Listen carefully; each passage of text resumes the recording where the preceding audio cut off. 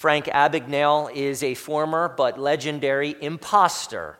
Over the course of years, Frank Abagnale pretended to be various white-collar professionals, and in one case, pretended to be the chief resident pediatrician at a Georgia hospital. He was convincing enough to become the supervisor of resident interns. Now remember, he was not a doctor, and he didn't even play one on TV.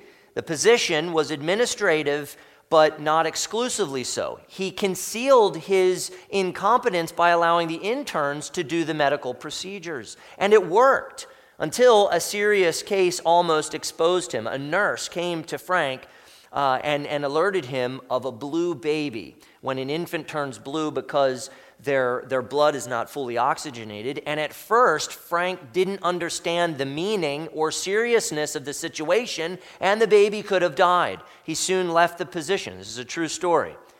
Imposters are dangerous. When you go to the doctor's office, you want to know for sure that your doctor graduated from medical school and he has knowledge and proficiency and skill to help you. If your surgeon is simply a night shift security guard in a white coat, you want another surgeon. Our confidence is based upon whether Jesus is who he says he is and can actually do for us what he says he can do. Our salvation depends on his true identity and integrity. What gives us confidence in the identity and integrity of Jesus? His resurrection. When God raised Jesus from the dead, it confirmed the identity and integrity of Jesus as prophet, priest, and king. The resurrection is the conclusive sign that Jesus is truly the Christ and has rescued us from our sin and misery. Many professing Christians today lust for signs, wonders, and miracles. I think the popularity of supposed faith healers and their crusades confirms this. Many religious people want to experience signs, wonders, and miracles so badly, it's as if the gospel isn't enough for them. And so often, the people most infatuated with signs, wonders, and miracles are also those most confused about the gospel. The good news of the crucified and risen Christ is the power of God for salvation to everyone who believes. Where do you look for comfort, assurance, and confidence that God accepts you and things will be okay? Where do you look? Do you look to the gospel of a crucified and risen Christ or to some mystical religious experience? What exactly has the power to comfort and assure? Today's text demonstrates that observing signs never satisfies skepticism. The text also presents Jesus Christ as the preeminent prophet and king whose identity and integrity are confirmed by his resurrection of the dead. The Old and New Testaments testify to a crucified and risen Christ. And when this Christ is received by faith, repentance and rejoicing become the cadence of life. We don't need additional signs or miracles to persuade us to trust Christ more deeply. We simply need the gospel, which presents the apex of signs, the resurrection of God's Son from the dead. Brothers and sisters, we believe that Jesus Christ was crucified, dead, and buried, and on the third day, he rose from the dead. This is our confession of faith. And this miraculous resurrection confirms the supremacy, authority, and power of Jesus the Christ. Our confidence in Christ comes from God vindicating Christ by resurrection. My point today is simple. Repent and rejoice, for the resurrection is real. Jesus is no imposter. As prophet, Jesus is the Word of God. As priest, Jesus is the sufficient sin-atoning sacrifice. As king, Jesus is the victor over sin, death, and Satan, and his resurrection proves it. The only fitting response to him is repentance from sin and rejoicing in him. Today's text is one of judgment, but it is also one of promise, one of hope, one of joy. Number one, no miracle or evidence will satisfy an unbelieving heart. I've said on numerous occasions that unbelief is not an evidential problem, it's a moral problem. For someone to say that they need more evidence in order to believe is really a smokescreen for another issue. They don't want to submit to God. Look at verse 38. Then some of the scribes and Pharisees answered him, saying, "Teacher, we wish to see a sign from you." What had Jesus just done? A sign is an event that points to something greater. A sign reveals something. It conveys meaning. Jesus had just healed a demon-oppressed man who was blind and mute. That was a sign of his identity and integrity. Why didn't they interpret that sign and all the other signs correctly? How could they attribute his power to Satan? How could they conspire his destruction? Signs will never satisfy an unbelieving heart. Jesus says the same thing about the sign of Jonah later in Matthew 16, and there the Pharisees ask for a sign in order to test Jesus. Jesus then accuses them of not being able to interpret the signs of the times. They saw, but didn't believe. John 6 is striking. Jesus miraculously fed thousands and thousands of people and connects it to him being the bread from heaven. John 6, 14 and 15 recount, when the people saw the sign that he had done, they said, "This is indeed the prophet who is to come into the world." Perceiving then that they were about to come and take him by force to make him king, Jesus withdrew again to the mountain by himself. A little later, Jesus calls these people to believe in him, and they have the gall to say to Jesus, "Then what sign do you do that we may see and believe you? What work do you perform? Are you serious?" Wow. He had just fed thousands of people with 5 loaves and 2 fish. What sign did they want to see in order to believe?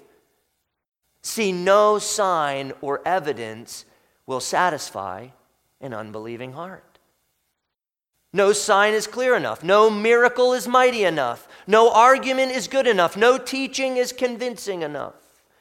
Sin makes the heart blind to the sign and evidence. You see, it's only the powerful and sufficient saving grace of God which can open the eyes of the blind. Signs will never be enough. Jesus didn't perform signs on demand to satisfy the lusts of the flesh. Jesus is not an entertainer. Jesus is not a genie. The thought of the skeptic, which is often this, if God simply gave me enough evidence, well then of course I would believe. Well, that's actually a lie. That's a big, big lie, and it's also ignorance. Perceiving evidence and signs doesn't create faith in anyone. As Heidelberg 65 says, the Holy Spirit works true faith in our hearts by the preaching of the gospel and strengthens it by the use of the sacraments. Romans 10:17 says, so faith comes from hearing, and hearing through the word of Christ. Paul didn't say that faith comes from seeing signs, wonders, and miracles. Faith comes when the Holy Spirit works it in the heart through the hearing of the gospel. I find Paul's statement in 1 Corinthians 1 quite telling, quite helpful. He begins, for Jews demand signs and Greeks seek wisdom. Now, if Paul was living today and he was among the church growth strategists and experts of today, he would conclude, okay, if Jews want to see signs and if the Greeks want to hear eloquent wisdom, then we need to give them signs and give them eloquent wisdom in order for our churches to grow, in order for our churches to be relevant, in order for us to be successful and make a difference in the world. But this is not what Paul concluded. Paul said, but we preach Christ crucified. For Paul, the power was in the preaching of a crucified and risen Christ. People don't need signs and wonders. They need the gospel of the crucified and risen Christ, preached clearly and preached faithfully. Why do so many people demand a supernatural sign when one conclusive sign has already been given them in the gospel? Signs never created faith in anyone.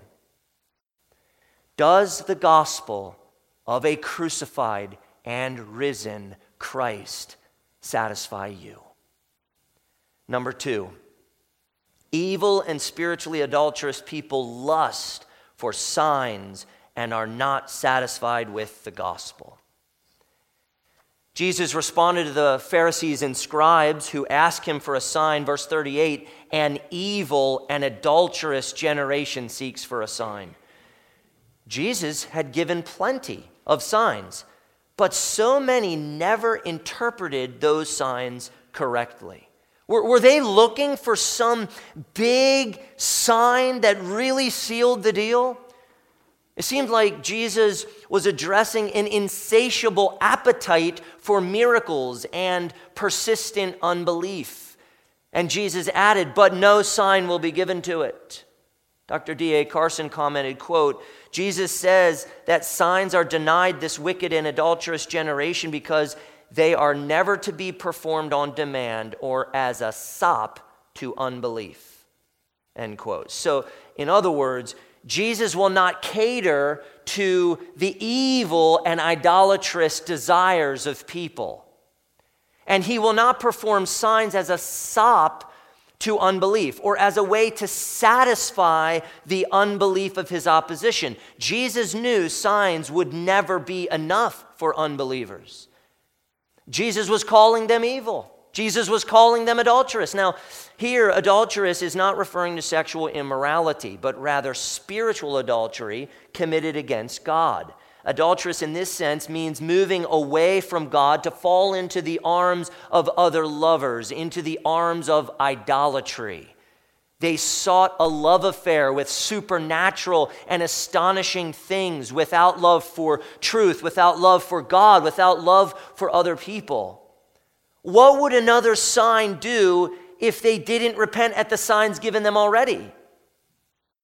Now, in the Gospels, we do see people coming to Jesus and asking him to do miraculous healings for them.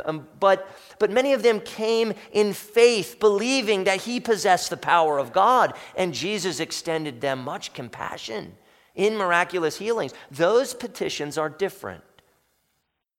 You see, some people seek but never find.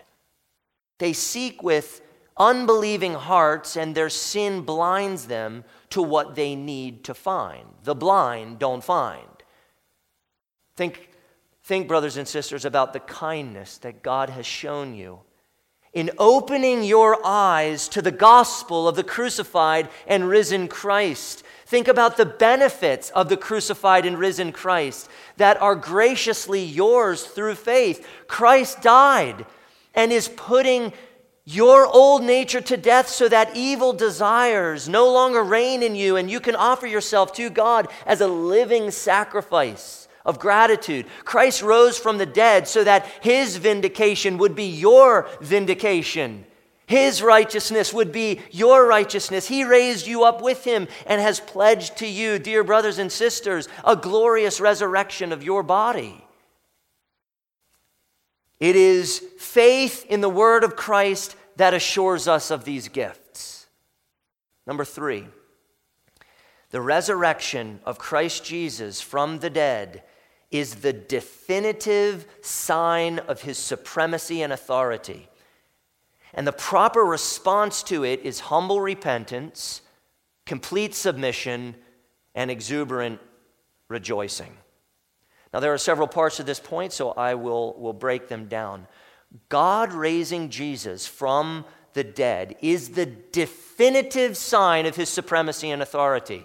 In other words, his resurrection is the final and most important verification of his identity as the Christ and authority as the Word of God. Now, of course, healing diseases, healing disabilities, raising the dead, all testify to Christ's supremacy and authority. But when he died and God raised him from the dead, it confirmed that he is truly righteous and justified in God's sight. The resurrection removes all question. Romans 1:4 says that Jesus Christ the Lord was declared to be the Son of God in power according to the Spirit of holiness by his resurrection from the dead. His resurrection testifies to his identity as the Son of God. Look at verses 39 and 40. Jesus said he would not give an evil and adulterous generation a sign. No sign at all, except the sign of the prophet Jonah. Now, the Pharisees and scribes were well acquainted with Jonah. How was Jonah a sign? Where was Jonah pointing them? Now, Jesus believed Jonah was history. Not fairy tale, not myth, not legend, history. Jesus believed Jonah was real and that the story of Jonah actually happened. Jonah was a sign, an actual historic event conveying meaning, pointing to something more significant than itself. Jonah was a sufficient sign for the Pharisees and scribes, but their unbelief prevented repentance. Verse 40 says, "For just as Jonah was 3 days and 3 nights in the belly of the great fish." Now, here's a summary of the story of Jonah. God commanded Jonah to go to Nineveh to preach divine judgment and repentance. Jonah said no. He jumped on a boat and headed in the opposite direction toward Tarshish. God sent a tempest. The ship was getting destroyed. And then the sailors hurled Jonah into the sea. And Jonah 1:17 says, "And the Lord appointed a great fish to swallow up Jonah, and Jonah was in the belly of the fish 3 days and 3 nights." Chapter 2 was Jonah praying from the belly of the fish, deep within the sea. So he was conscious and alive, and that's impossible. And that's the point. God was graciously sustaining Jonah's life as a sign of a greater miracle. Now, some of the words of Jonah's prayer went like this: "You brought up my life from the pit, O Lord my God. Salvation belongs to the Lord." And the Lord spoke to the fish, and the fish vomited Jonah out alive. And Jonah went to preach judgment and repentance to Nineveh, and Nineveh repented. Essentially, God raised Jonah from the dead, from death in the depths of the sea. Jonah was a sign to Nineveh of the power and the authority of God in his word. Jonah's message was God's message. His rise from the depths of the sea was divine authentication of the message. Verse 40, "So will the Son of Man be 3 days and 3 nights in the heart of the earth." Jesus was crucified, dead, and buried in the grave for 3 days according to the Jewish rendering of time. This can get a little tricky. D.A. Carson noted, "Thus, according to Jewish tradition, 3 days and 3 nights need mean no more than 3 days, or the combination of any part of 3 separate days." End of quote. This is how the Jews understood time, differently than how we see it today. Jesus was dead and in the grave Friday, Saturday, and Sunday, and he emerged alive. Jesus here was using typology to proclaim his own resurrection. One source explains this about typology, which is really an important way for us to interpret and understand Scripture. Typology is a method of biblical interpretation whereby an element found in the Old Testament is seen to prefigure one found in the New Testament. The initial one is called the type, and the fulfillment is designated the antitype. Either type or antitype may be a person, thing, or event, but often the type is messianic and frequently related to the idea of salvation. End quote. Jonah was a sign, a type, a real person experiencing supernatural, God-directed event that foreshadowed a greater prophet, a greater resurrection, a greater gospel. In John 2, the Jews said to Jesus, "What sign do you show us for doing these things?" And it's really interesting how Jesus responded. He said, "Destroy this temple, and in 3 days I will raise it up." And John clarifies, Jesus was speaking about the temple of his body. The resurrection was the sign. And John 2:22 says, "When therefore he was raised from the dead, his disciples remembered that he had said this, and they believed the scripture and the word that Jesus had spoken."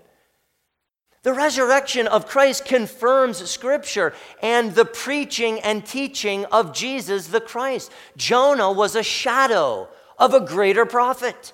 The shadow is never as clear as the object itself.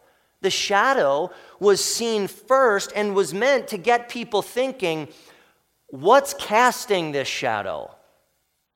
Where should I look to see the greater object of this shadow? The shadow was meant to get them to look up to the crucified and risen Christ, the apex of history. Dr. Carson again said, Jesus' preaching will be attested by a deliverance like Jonah's, only still greater. Therefore, there will be greater condemnation for those who reject the significance of Jonah's deliverance. Condemnation for rejecting the significance of Jonah's deliverance. See, the Pharisees and scribes, they knew about Jonah's deliverance and they believed Jonah's deliverance, but they failed to see the significance of Jonah's deliverance. What a horrible error to see the type but not the antitype. To see the shadow but not what casts the shadow. Jonah was pointing to the death and resurrection of Christ and the authority of Christ's word. And after Christ was crucified and resurrected, unbelievably, the religious leaders still rejected him.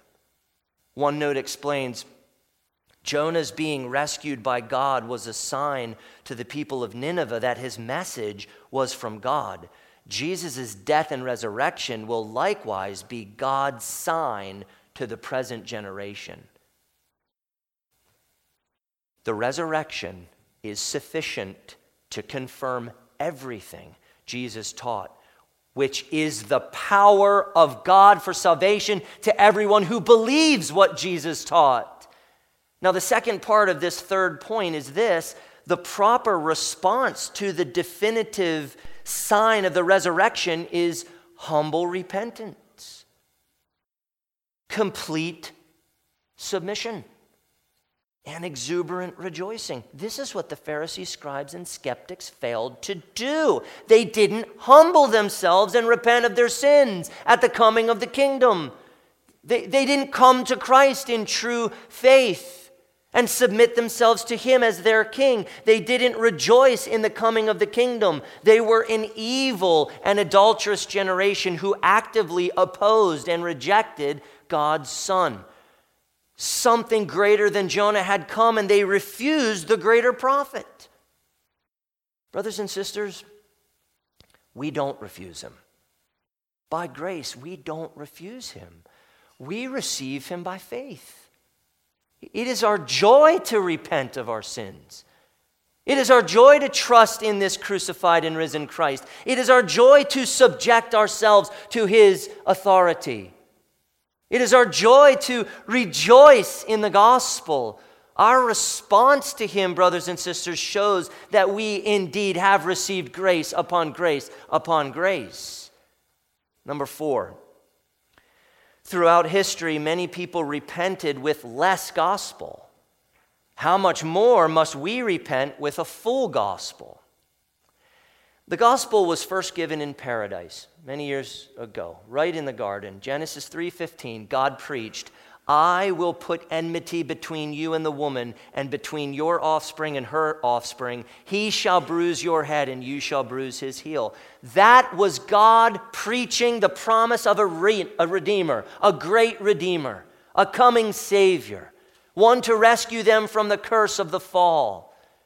But as history unfolded, the gospel was preached in more and more detail and clarity. We call this progressive revelation. The gospel was becoming more clear.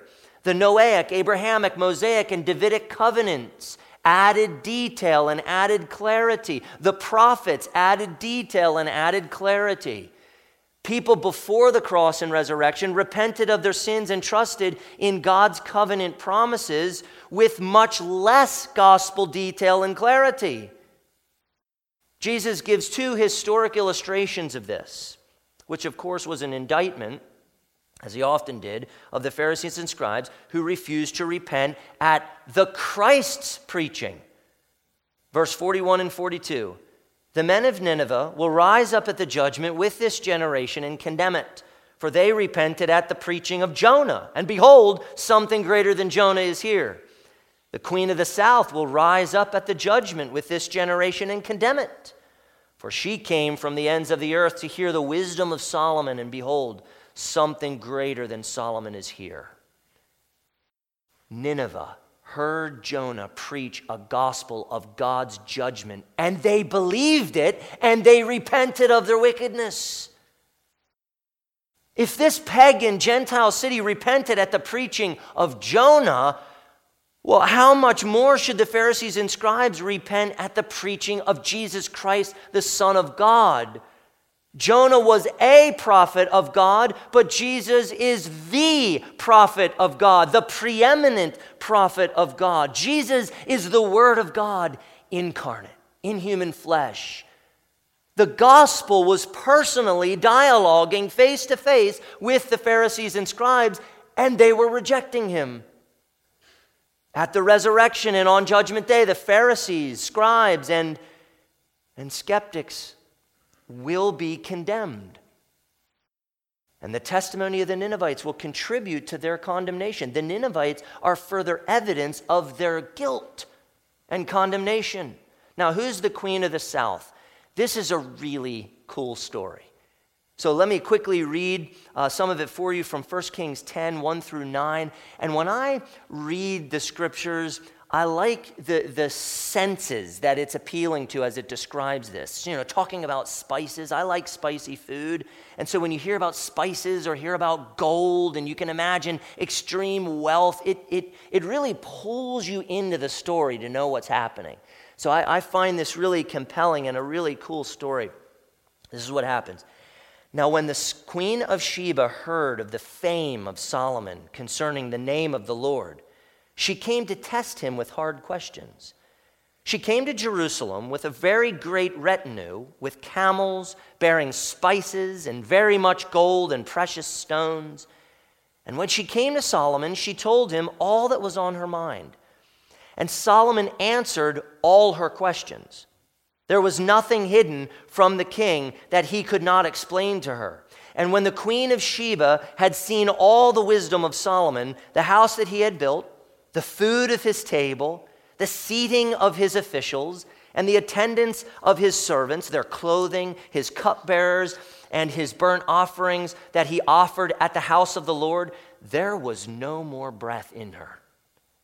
And she said to the king, "The report was true that I heard in my own land of your words and of your wisdom. But I did not believe the reports until I came and my own eyes had seen it. And behold, the half was not told me. Your wisdom and prosperity surpass the report that I heard. Happy are your men, happy are your servants who continually stand before you and hear your wisdom. Blessed be the Lord your God, who has delighted in you and set you on the throne of Israel. Because the Lord loved Israel forever, he has made you king, that you may execute justice and righteousness." That is exciting. That is good. Traveling was very difficult back then, not like it is today.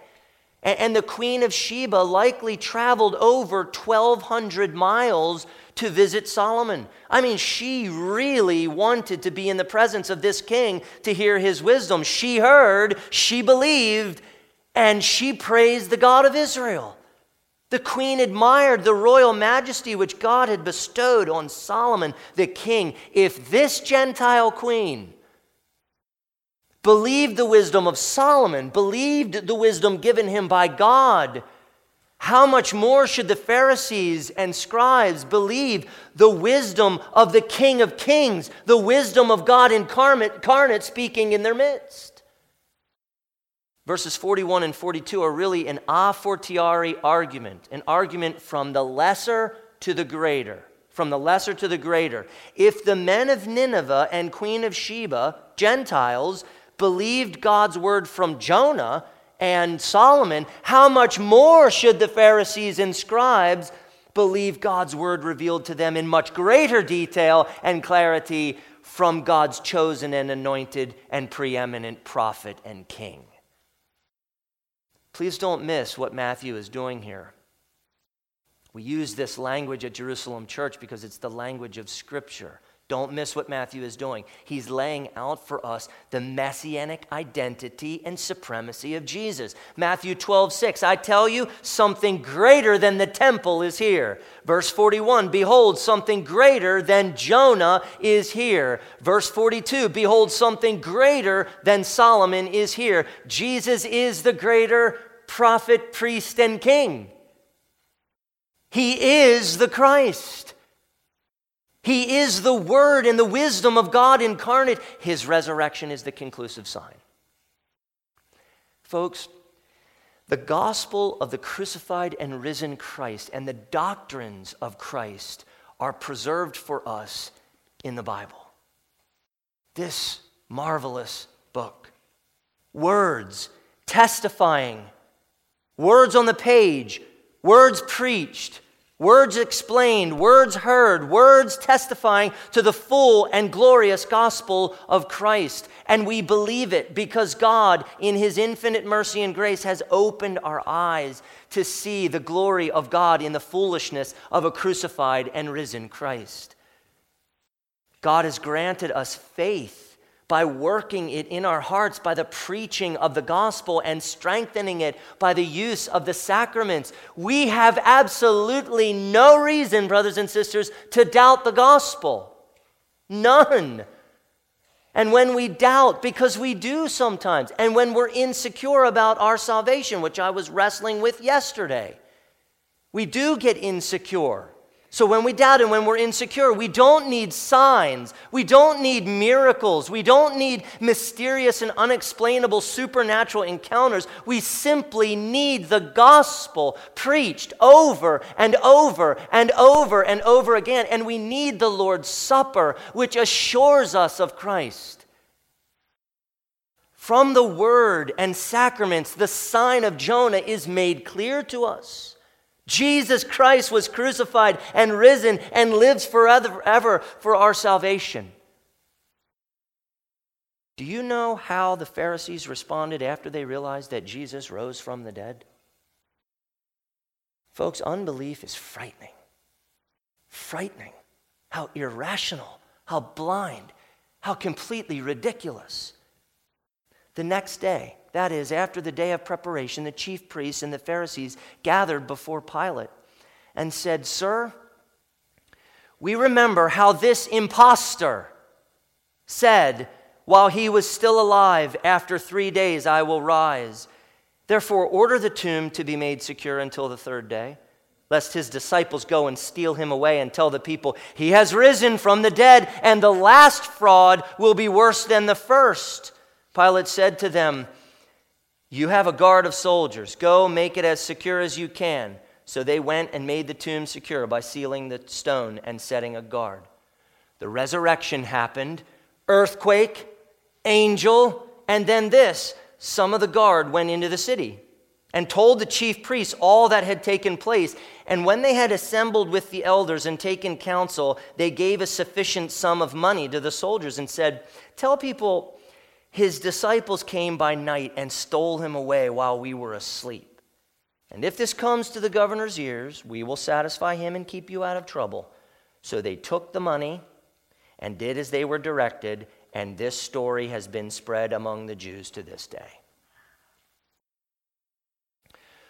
when the definitive sign finally came. They rejected it and lied about it. Make no mistake, a sinful human heart has an aversion to truth. That is why it is only the Holy Spirit, the miraculous grace of God, that can transform and open the human heart. It is only by His grace that anybody gets saved. And so how merciful and gracious and compassionate and kind of God to lay out the gospel in full clarity before us in Holy Scripture. How loving of God to give us countless sermons through the years unpacking the wonder and value of a crucified and risen Christ. How could we not repent, brothers and sisters? How could we not rejoice in the gospel? Paul said God's kindness is meant to lead us to repentance. Peter told Christians of the dispersion, though you have not seen Him, you love Him. Though you do not now see Him, you believe in Him and rejoice with joy that is inexpressible and filled with glory, obtaining the outcome of your faith, the salvation of your souls. Saints, we love this crucified and risen Christ. We don't see Him, but we believe that He is risen from the dead for our justification, and we believe that He alone is our salvation, and so we rejoice with joy that is inexpressible and filled with glory. And one day we will stand before our joy face to face, and it will be confirmed and it will be seen to be worth it. We will see. So I end with this exhortation, number 5, repent and rejoice, for the resurrection is real. Repent and rejoice because Jesus is the greater temple. Repent and rejoice because Jesus is the greater prophet. Repent and rejoice because Jesus is the greater king. Repent and rejoice because, brothers and sisters, you have been crucified with Christ. It is no longer you who live, but Christ who lives in you. And the life you now live in the flesh, you live by faith in the Son of God who loved you and gave Himself for you. Repent and rejoice because you have been raised with Christ. As Paul said in Colossians 3, 1 through 4, if then you have been raised with Christ, seek the things that are above, where Christ is, seated at the right hand of God. Set your minds on things that are above, not on things that are on earth, for you have died, and your life is hidden with Christ in God. When Christ, who is your life, appears, then you also will appear with Him in glory. We must not be like the Pharisees and scribes who stood before the gospel and refused to repent and rejoice at the coming of the kingdom. We must not be that way. Brothers and sisters, keep putting sin to death. Keep repenting by God's grace. And rejoice. Rejoice in the process, for the Father has given to you His kingdom. Look to Christ, your King, and find gladness in His pardon and find strength in His gospel. You have the sign that you need. Jesus is risen from the dead for you.